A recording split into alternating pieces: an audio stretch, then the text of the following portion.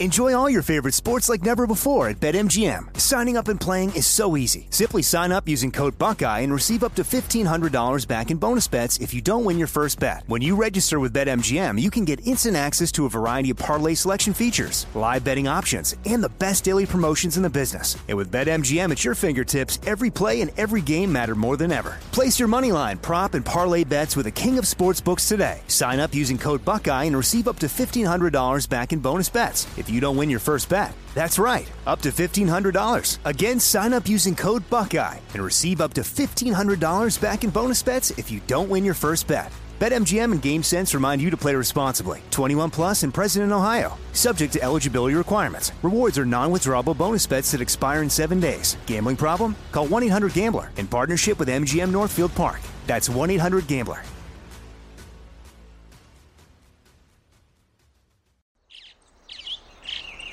Getting ready to take on spring? Make your first move with the reliable performance and power of Steel battery tools. From hedge trimmers and mowers to string trimmers and more, right now you can save $50 on select battery tool sets. Real Steel. Offer valid on select AK system sets through June 16, 2024. See participating retailer for details. When you buy Kroger brand products, you feel like you're winning. That's because they offer proven quality at lower than low prices. In fact, we guarantee that you and your family will love how Kroger brand products taste, or you get your money back. So next time you're shopping for the family, look for delicious Kroger brand products, because they'll make you all feel like you're winning. Shop now, in-store, or online. Kroger, fresh for everyone. Countdown with Keith Olbermann is a production of iHeartRadio.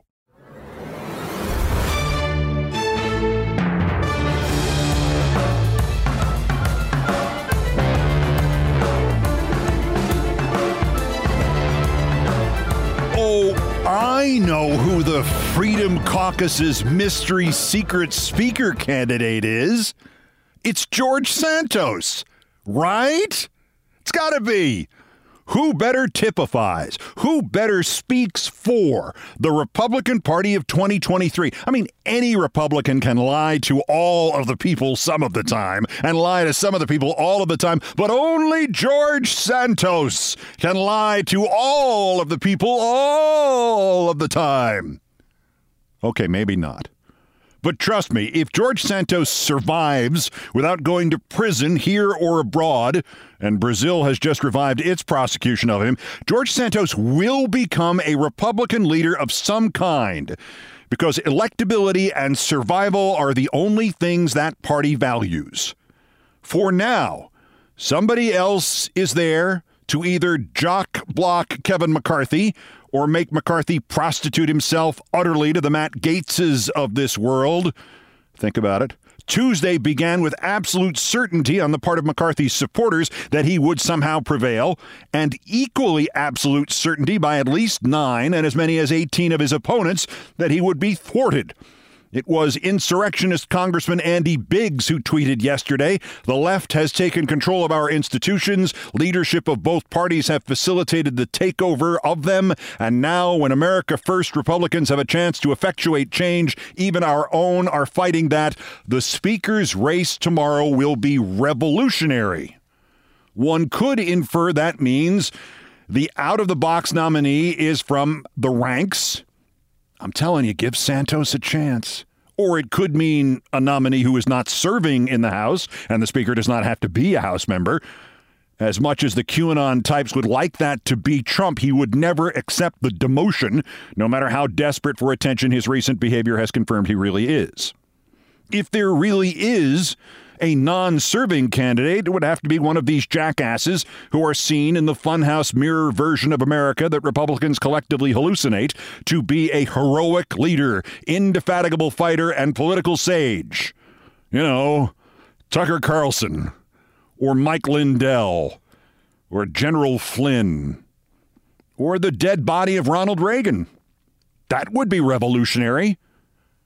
Or maybe by revolutionary, Biggs means not the nominee but the process, since these clowns have proved again and again that they discern no difference between failure and success as long as whatever happens is coated with the fine marinade of chaos. For his part, Speaker Presumptive McCarthy Monday underscored the presumptive part, moving his stuff into the Speaker's office. One assumes he has never heard that hackneyed political cliche about measuring the office curtains, but then again, if he doesn't get elected Speaker, the image of them moving all his furniture back out of the office will be the least of his problems. Only McCarthy and these Republicans could have turned their shocking triumphs of 2016 into the self-destruction of 2020 and this inability to coalesce and take the win in 2022 and 2023. They represent the twin problems with endless ideological purity tests and politics as the universal solvent. Administer enough purity tests to any group and eventually you will have to expel everybody. The French Revolution should have taught us that. And as much as the universal solvent is a political dream come true for the insurrectionist, dissolve precedent, dissolve seniority, dissolve hierarchy, eventually you come to realize that once you pour the universal solvent out, you can never stop it. It will keep on dissolving stuff, even the things you don't want it to dissolve, because of course you cannot store the universal solvent in anything. The universal solvent will dissolve whatever you've stored it in. So that's how Kevin McCarthy finds himself on the day the Republicans take back the House, on the verge of not getting elected Speaker, or at least not getting elected Speaker on the first ballot or ballots, because he might lose to a mystery candidate, the personification of none of the above. I'm telling you, Santos for Speaker. Since we last discussed George Santos, it turned out that the Brazilians had only abandoned their prosecution of him 14 years ago for allegedly stealing checkbooks belonging to people for whom his mother was a caregiver because they could not find him. Here again, another problem with lying your way into Congress. There goes your anonymity. The prosecutor's office in Rio de Janeiro said yesterday it will now revive its fraud charges against Santos and could proceed with or without his presence in Brazil, which he might be a citizen of, or a native of, or for all we know, a senator of. There are new lies to add to your Santos file. Collect the complete set. He claimed to have gotten COVID before anybody else in New York, and to have had a difficult recovery because of a brain tumor he had. And he told a boyfriend that he had bought them 2 tickets to Hawaii, only it turned out that there were no tickets to Hawaii. Oh, and the boyfriend's cell phone was suddenly missing, and the boyfriend believed Santos had pawned it. As somebody suggested to me, Santos has pretty much checked all the lying boxes possible, except maybe for lying that he's trans. I might add, he also has not yet lied that he was dead, but he got better. Speaking of lying and neurosis, if not psychosis, you may have missed Steve Bannon and the "no, really, this is our last set of transcripts, we swear" dump from the January 6th committee. There are several absolutely insane revelations in these parting salvos from Benny Thompson and company, and you have to admit that whatever the motive was for holding them all till the last minute, they also served to obscure the Republican takeover of the House today. For my money, the craziest is, as usual, Steve Bannon and his plan for a second coup on January 21st, 2021. Quote, "We must turn up the heat," Bannon texted to his spokesperson, according to the committee's evidence, on January 8th. Trump, Bannon added, was, quote, "not staying in the White House after the 20th, but who says we don't have 1 million people the next day? I'd surround the Capitol in total silence." You know, Steve Bannon might not be the nihilist political genius a lot of people still think he is. On the other hand, he did get one thing right about Trump supporters the day after Joe Biden's inauguration. They did give Bannon that total silence he was hoping for. And Katrina Pearson, also not exactly the sharpest tool in the shed, was nice enough to write an email on January 2nd with bullet points on the original coup, and point number 4 helpfully reads, Quote, POTUS expectations are to have something intimate at the Ellipse and call on everyone to march to the Capitol, which blows the Trump spontaneity defense out of the water. And, of course, Ronna McDaniel helpfully notating that her Republican National Committee was joining John Eastman in organizing the fake electors scheme and told Trump personally, directly, twice that they were doing so, and he replied to her, quote, just great. So Trump is screwed about that as well. Tony Ornato, Secret Service agent turned Trump administration deputy chief of staff turned Secret Service again somehow, testified that the service missed that one of the guys on a White House tour on December 12, 2020 was none other than Enrique Tarrio, chairman of the ironically named Proud Boys. And then there's Cleta Mitchell. By the way, when was the last time you actually met anybody named Cleta? Cleta Mitchell explained to the January 6th committee that, quote, there's nothing in the Constitution about allowing people, citizens, to vote on electors. And it's funny, none of them mentioned that in 2000, right? And the committee's final info dump showed that Trump, before he began to hemorrhage GOP support in the waning days of last year by railing against the Supreme Court's decision on Roe v. Wade and by posting an article from a fascist website foretelling a Trump third-party run in 2024, Trump had one last grift, according to the 1-6 committee, ready to go in the days before the 2020 election. He wanted to trademark and own the rights to the phrase rigged election. Yes, sir, it's Coup Incorporated, a division of the Trump Organization. I am suddenly reminded of Terry Gilliam's dark satirical film Brazil, ironic title at the moment.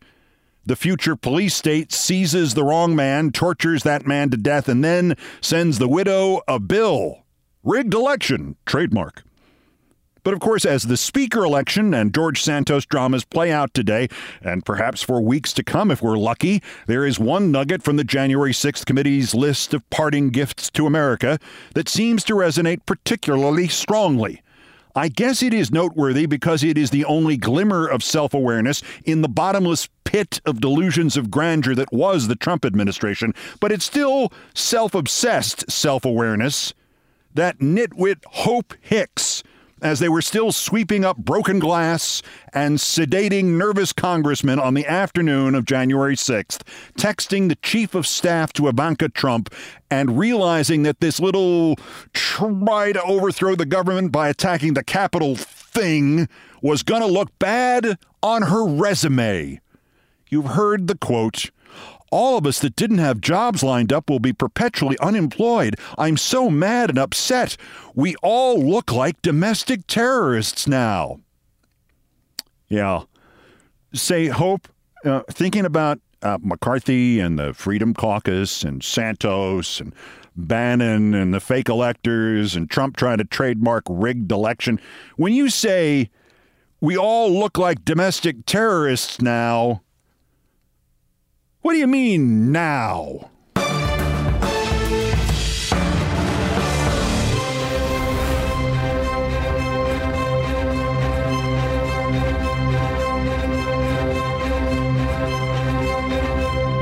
Still ahead, why did Trump try to claim a deduction in 2015 for expenses for a football team he bankrupted in 1985? Worse persons. If I told you a New York State County Election Commissioner had pleaded guilty to voter fraud and absentee ballot harvesting, could you guess which party he belongs to? And in Things I Promised Not to Tell, it worked out okay, but next Monday it'll be 40 years since I had one last look out my apartment window before going to sleep, and that's when I noticed the building was on fire. The story of Keith and the Molotov cocktail. That's next. This is Countdown.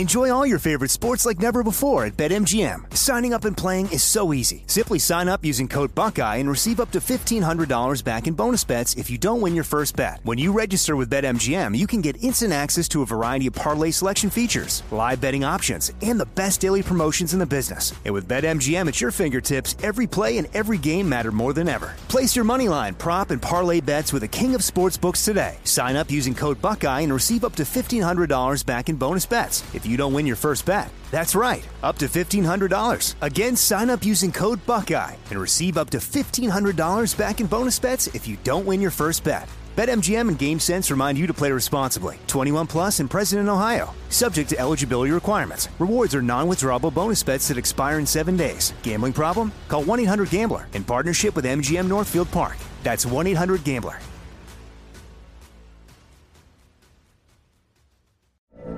From BBC Radio 4, Britain's biggest paranormal podcast is going on a road trip.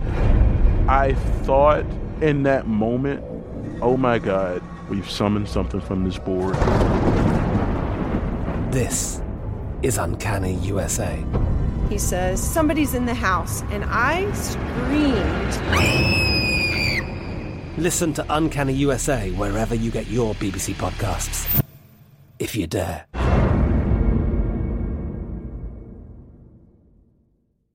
Xfinity has free premium networks for everyone this month, no matter what kind of entertainment you love. Addicted to true crime? Catch killer cases and more spine-tingling shows on A&E Crime Central. Crave adventure? Explore Asian action movies on Hi-YAH. Searching for something extreme? Check out skating, snowboarding, and more on Fuel TV Plus, the global home of action sports. And find crowd-pleasing bops on iHeartRadio's Hit Nation playlist. There's new free shows and movies to love every week. Say free this week in your Xfinity voice remote.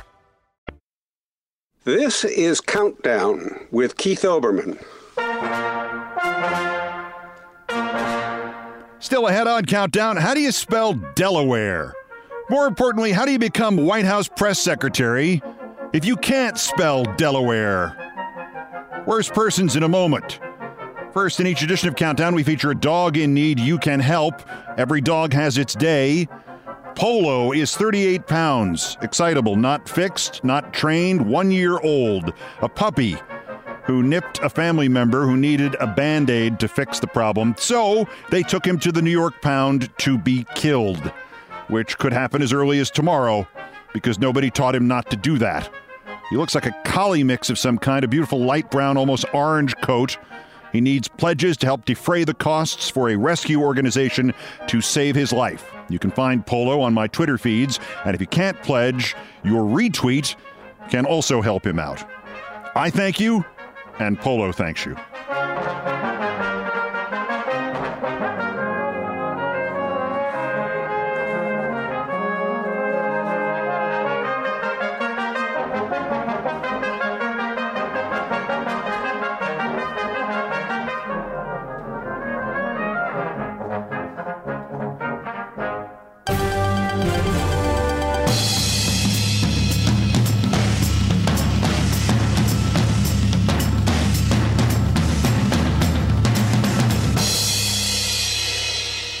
This is Sports Center. Wait, check that. Not anymore. This is Countdown with Keith Olbermann. In sports, we wish the best to the great Martina Navratilova, who revealed yesterday she has been diagnosed with both throat cancer and breast cancer. The winner of 18 Grand Slam singles championships and a giving and cherished friend to my various programs for 30 years now. She says her prognosis is good. Quote, it's going to stink for a while, but I'll fight it with all I've got, which is how she is here in the first place. Boston Bruins 2, Pittsburgh Penguins 1 in the annual outdoor hockey game at Fenway Park. As much as I am a hockey fan, and you probably are not, I never see one of these without thinking there's something fundamentally wrong with it. The National Hockey League puts a game in a baseball stadium or a football stadium. If you go, no matter how good your seats are, you can't see a damn thing. It's a hockey rink filling up like a third of the field, and there's all this blank space, and it's freezing, and the lighting is bad, and the ice is often bad. The league dresses up its two teams in uniforms that look vaguely like their regular ones, but not really, and vaguely like the ones they wore decades ago, but not really. It's not like a novelty anymore. There have been like 36 of these outdoor games. I mean, maybe play your all-star game outdoors in a big stadium to try to give it some heft. But regular season games? Still making a big deal about this? And the worst part is, the thing that always throws me, the National Hockey League gets its biggest crowds only when it plays in the stadiums of other sports? The Athletic reports that after its loss in the Fiesta Bowl Saturday, Michigan may now lose its head coach, that if offered an NFL job, Jim Harbaugh will take it. Maybe at Denver, maybe with the Colts. He went to the Super Bowl one year coaching the 49ers, but to me, Jim Harbaugh will always be the guy I operated on in a SportsCenter commercial. It was about anchors getting too close to the players. And they started with Dan Patrick at Jim Harbaugh's knee surgery, and he turned and says, let's take a look. And he walks into the operating theater where the surgeon is me. And Harbaugh delivered his line perfectly. Shouldn't I be asleep for this? And Dan and I then say, ew, simultaneously, and I say, that'll happen. And that's the end of it. Though Dan has always insisted that he saw Harbaugh's carry bag sitting next to our set during the making of this commercial. I didn't. Dan says it contained a bunch of magazines that were devoted to anatomy. That's it, anatomy.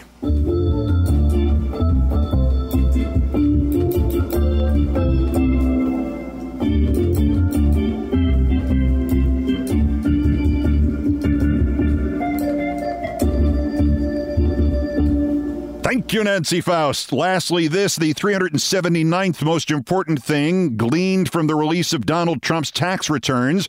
In 2015, Trump claimed he spent $12,000 on expenses related to the New Jersey Generals of the United States Football League, the league in which he, Trump, had Herschel Walker playing for him on the New Jersey Generals. The league he, Trump, personally killed in 1985 because he insisted on moving it to a fall schedule to compete with the NFL, even though it had a chance to succeed in its original niche in the spring.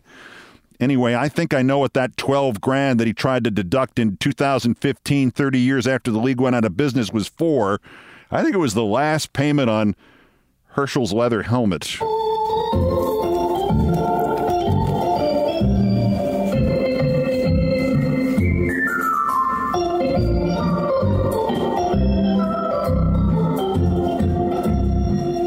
Thank you again, Nancy Faust.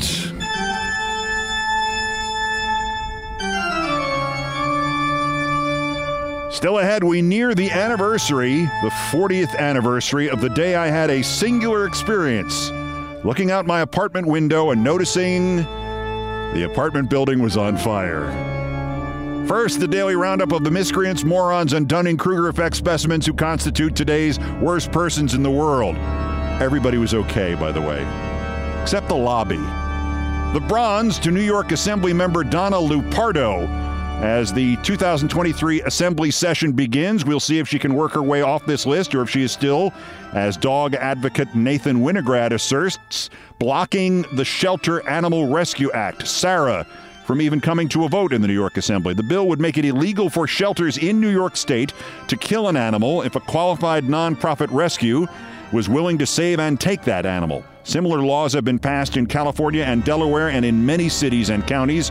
It is believed such a law saved 85,000 animals in California alone each year. But Assemblywoman Lupardo is the chair of the Assembly Agriculture Committee, and she can block such a bill, and has. Apart from the fact that New York Democrats are pretty much lost in their own little world of incompetence, they are also heavily lobbied by, and Winograd says they even receive campaign funds from groups like the ASPCA and the Humane Society. Those are brand names, by the way. Those two groups have repeatedly come out against the no-kill bill. Get to it, Assemblywoman. The bronze goes to, why, another New York State Politico, Jason T. Schofield, the Republican Elections Commissioner of Rensselaer County, whose attorney revealed that he is changing his plea, and Elections Commissioner Schofield will plead guilty to, any guesses? Hints, Republican Elections Commissioner? That's right. Schofield will plead guilty to federal felony charges of voter fraud and absentee ballot harvesting, because when Republicans say there's voter fraud and absentee ballot harvesting, it is not an accusation, it's a confession. Schofield has flipped. He is helping the FBI try to nail others in this case, and while it's unclear if he will go to jail, it is clear that as part of the plea, he has to quit his job as elections commissioner, Republican elections commissioner, Republican voter fraud ballot harvesting elections commissioner.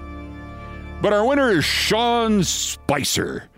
There are no doubt worse worms in this country, and there are worse scumbags from the Trump administration, but he was the first. And despite the attempt to wash him clean by putting him on the Emmys and putting him on Dancing with the Has-Beens, he's still exactly that bad. As you know, people like Spicer exist solely to find Republican crooks and crookedness and then claim the Democrats did it worse. See Elections Commissioner Schofield of New York. Hence, Spicer yesterday retweeted a story implying that Joe Biden is on vacation all the time. Gee, I wonder who they're trying to apply whataboutism to there. Spicer added, quote, in 2022, President Biden spent 92 days at one of his Delaware properties. And he misspelled Delaware. Spicer spelled it D-E-L-E as opposed to the way, you know, everybody else spells it. D-E-L-A where? Or at least how everybody who was ever White House press secretary spelled it, or at least everybody who has any shred of concern for accuracy, or at least not being thought of as an uneducated, slovenly, sloppy, unqualified, moronic, bitter, nitwitted schlub who was once referred to in his own college's newspaper as, quote, Sean Sphincter, unquote. Sean, Delaware, you know, the first state to approve the Constitution. The Constitution my boss tried to rip up. Spicer, today's worst person. That's spelled P-E-R-S-O-N in the world.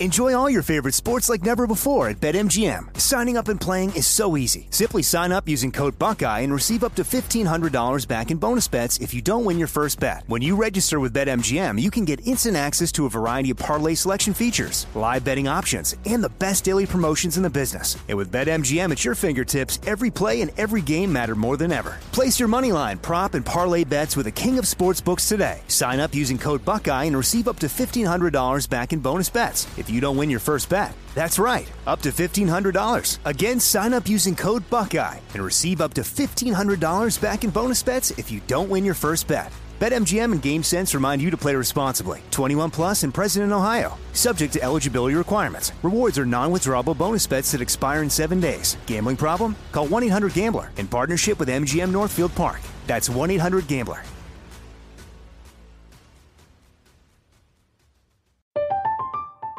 I'm Katya Adler, host of The Global Story. Over the last 25 years, I've covered conflicts in the Middle East, political and economic crises in Europe, drug cartels in Mexico. Now I'm covering the stories behind the news all over the world in conversation with those who break it. Join me Monday to Friday to find out what's happening, why, and what it all means. Follow The Global Story from the BBC wherever you listen to podcasts. Xfinity has free premium networks for everyone this month, no matter what kind of entertainment you love. Addicted to true crime? Catch killer cases and more spine-tingling shows on A&E Crime Central. Crave adventure? Explore Asian action movies on Hi-YAH. Searching for something extreme? Check out skating, snowboarding, and more on Fuel TV Plus, the global home of action sports. And find crowd-pleasing bops on iHeartRadio's Hit Nation playlist. There's new free shows and movies to love every week. Say free this week in your Xfinity voice remote.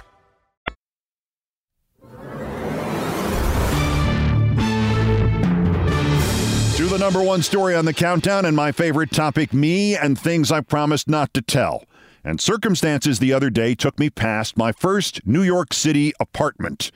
And as always, when that happens in the winter, I stopped and stood and stared, and I shook my head, and again I saw in my mind the flames and the glow and the blackened lobby.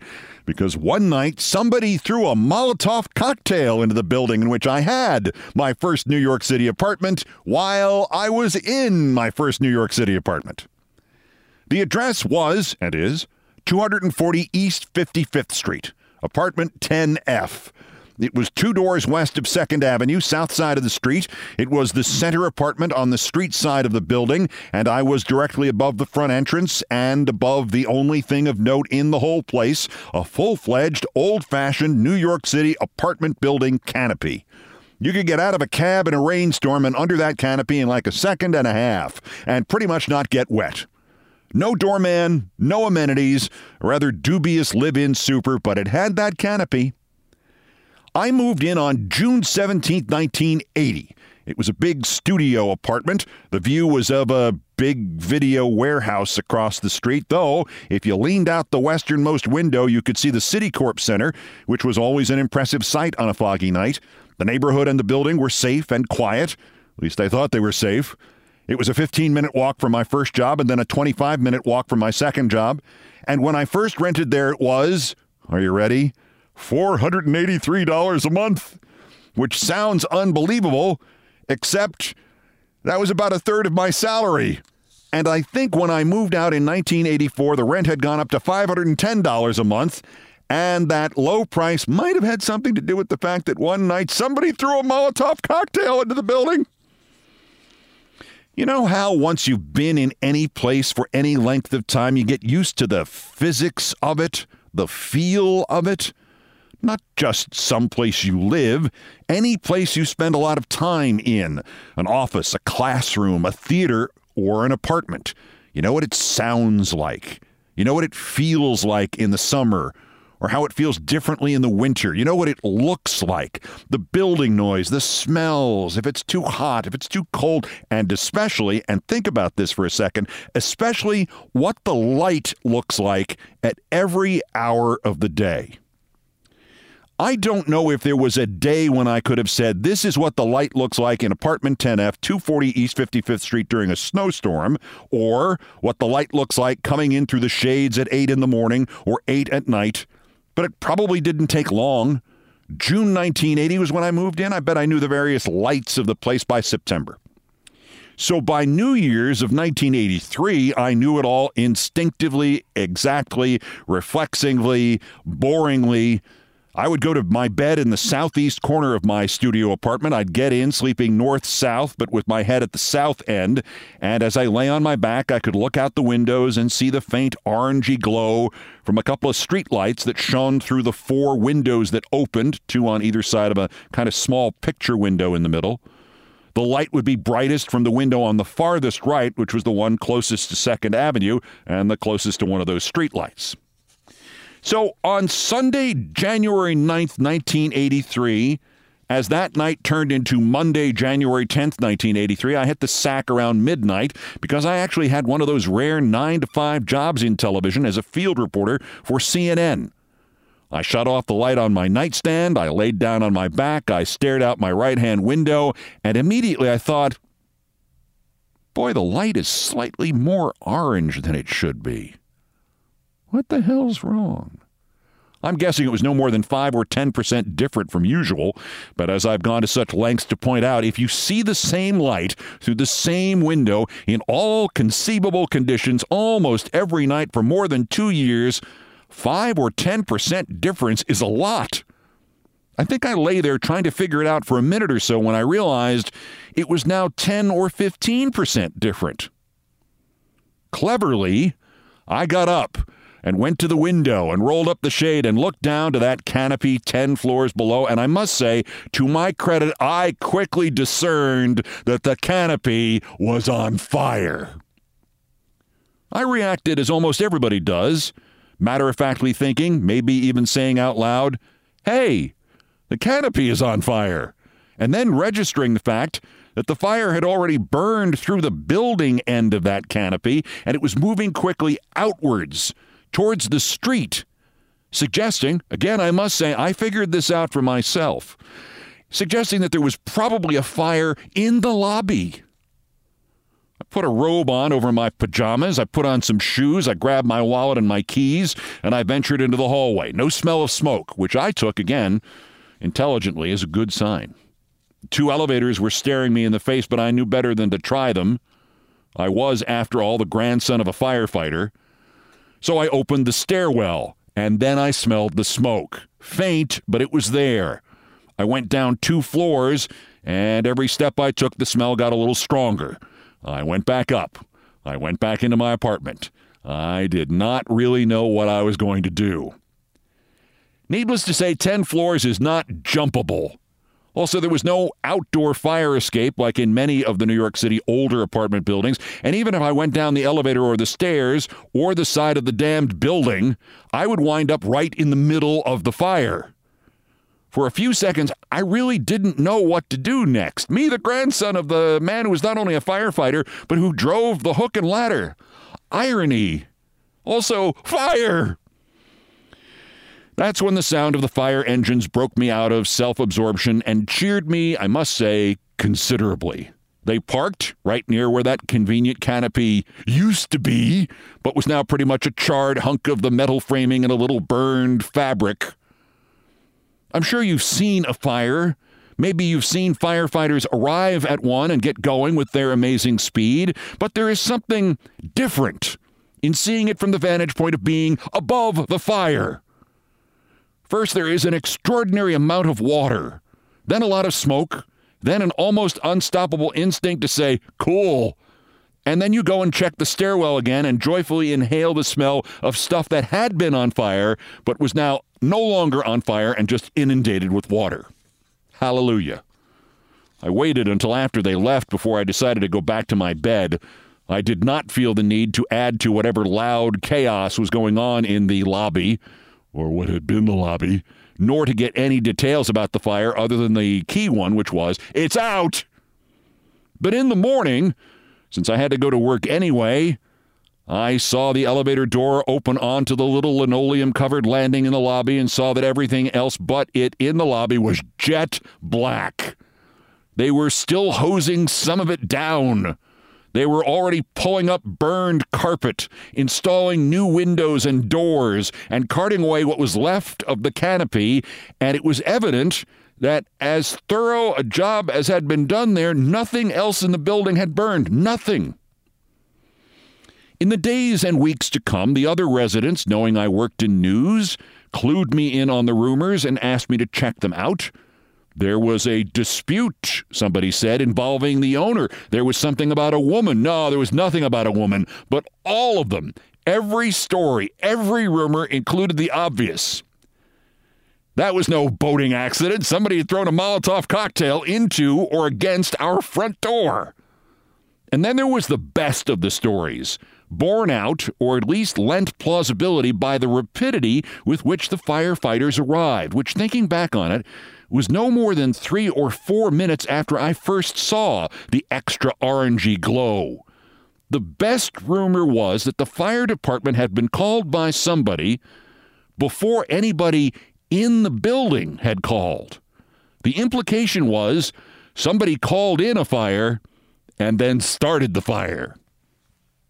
For 40 years plus, I have been unable to find the truth.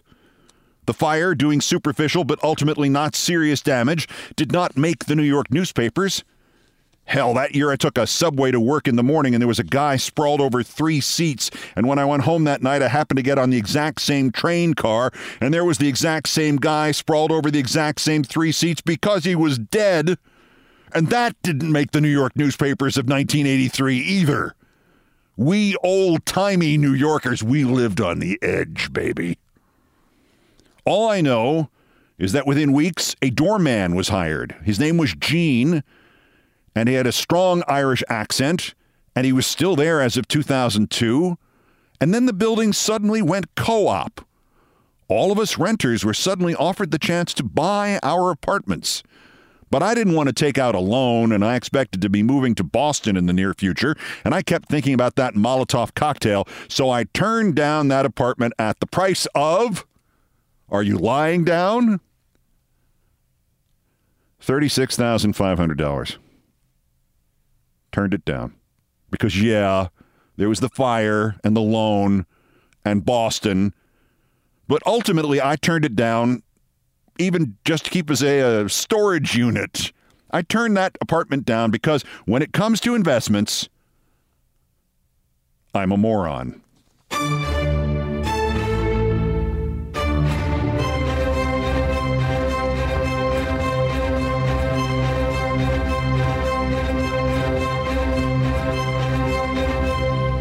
I've done all the damage I can do here. That is not meant literally, obviously. Thank you for listening. If you're not following or subscribing to the podcast, please do so. Don't make me come over there with a you-know. Here are the credits. Most of the music, including our theme from Beethoven's Ninth, was arranged, produced, and performed by Brian Ray and John Philip Chanel. They are the Countdown musical directors. All orchestration and keyboards by John Philip Chanel. Guitars, bass, and drums by Brian Ray. Produced by TKO Brothers. Other Beethoven selections have been arranged and performed by No Horns Allowed. The sports music is the Olbermann theme from ESPN2, which was written by Mitch Warren Davis and which appears courtesy of ESPN Incorporated. Musical comments from Nancy Faust, the best baseball stadium organist ever.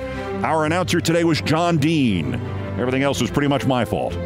So that's Countdown for this, the 728th day since Donald Trump's first attempted coup against the democratically elected government of the United States. Arrest him now while we still can. New edition tomorrow. Until then, I'm Keith Olbermann. Good morning, good afternoon, good night, and good luck.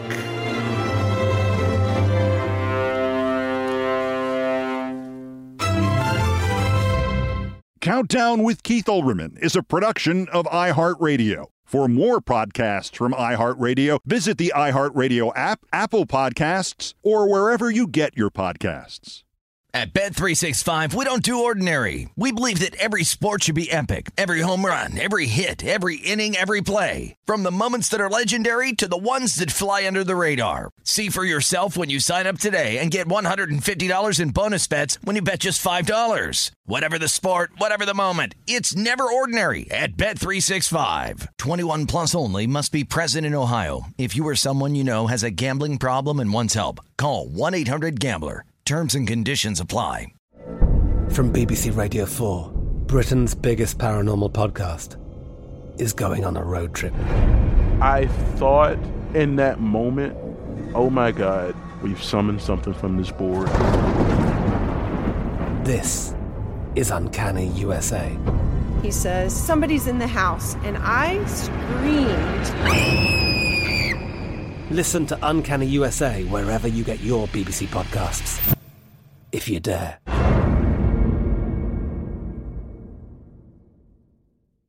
Xfinity has free premium networks for everyone this month, no matter what kind of entertainment you love. Addicted to true crime? Catch killer cases and more spine-tingling shows on A&E Crime Central. Crave adventure? Explore Asian action movies on Hi-YAH. Searching for something extreme? Check out skating, snowboarding, and more on Fuel TV Plus, the global home of action sports. And find crowd-pleasing bops on iHeartRadio's Hit Nation playlist. There's new free shows and movies to love every week. Say free this week in your Xfinity voice remote.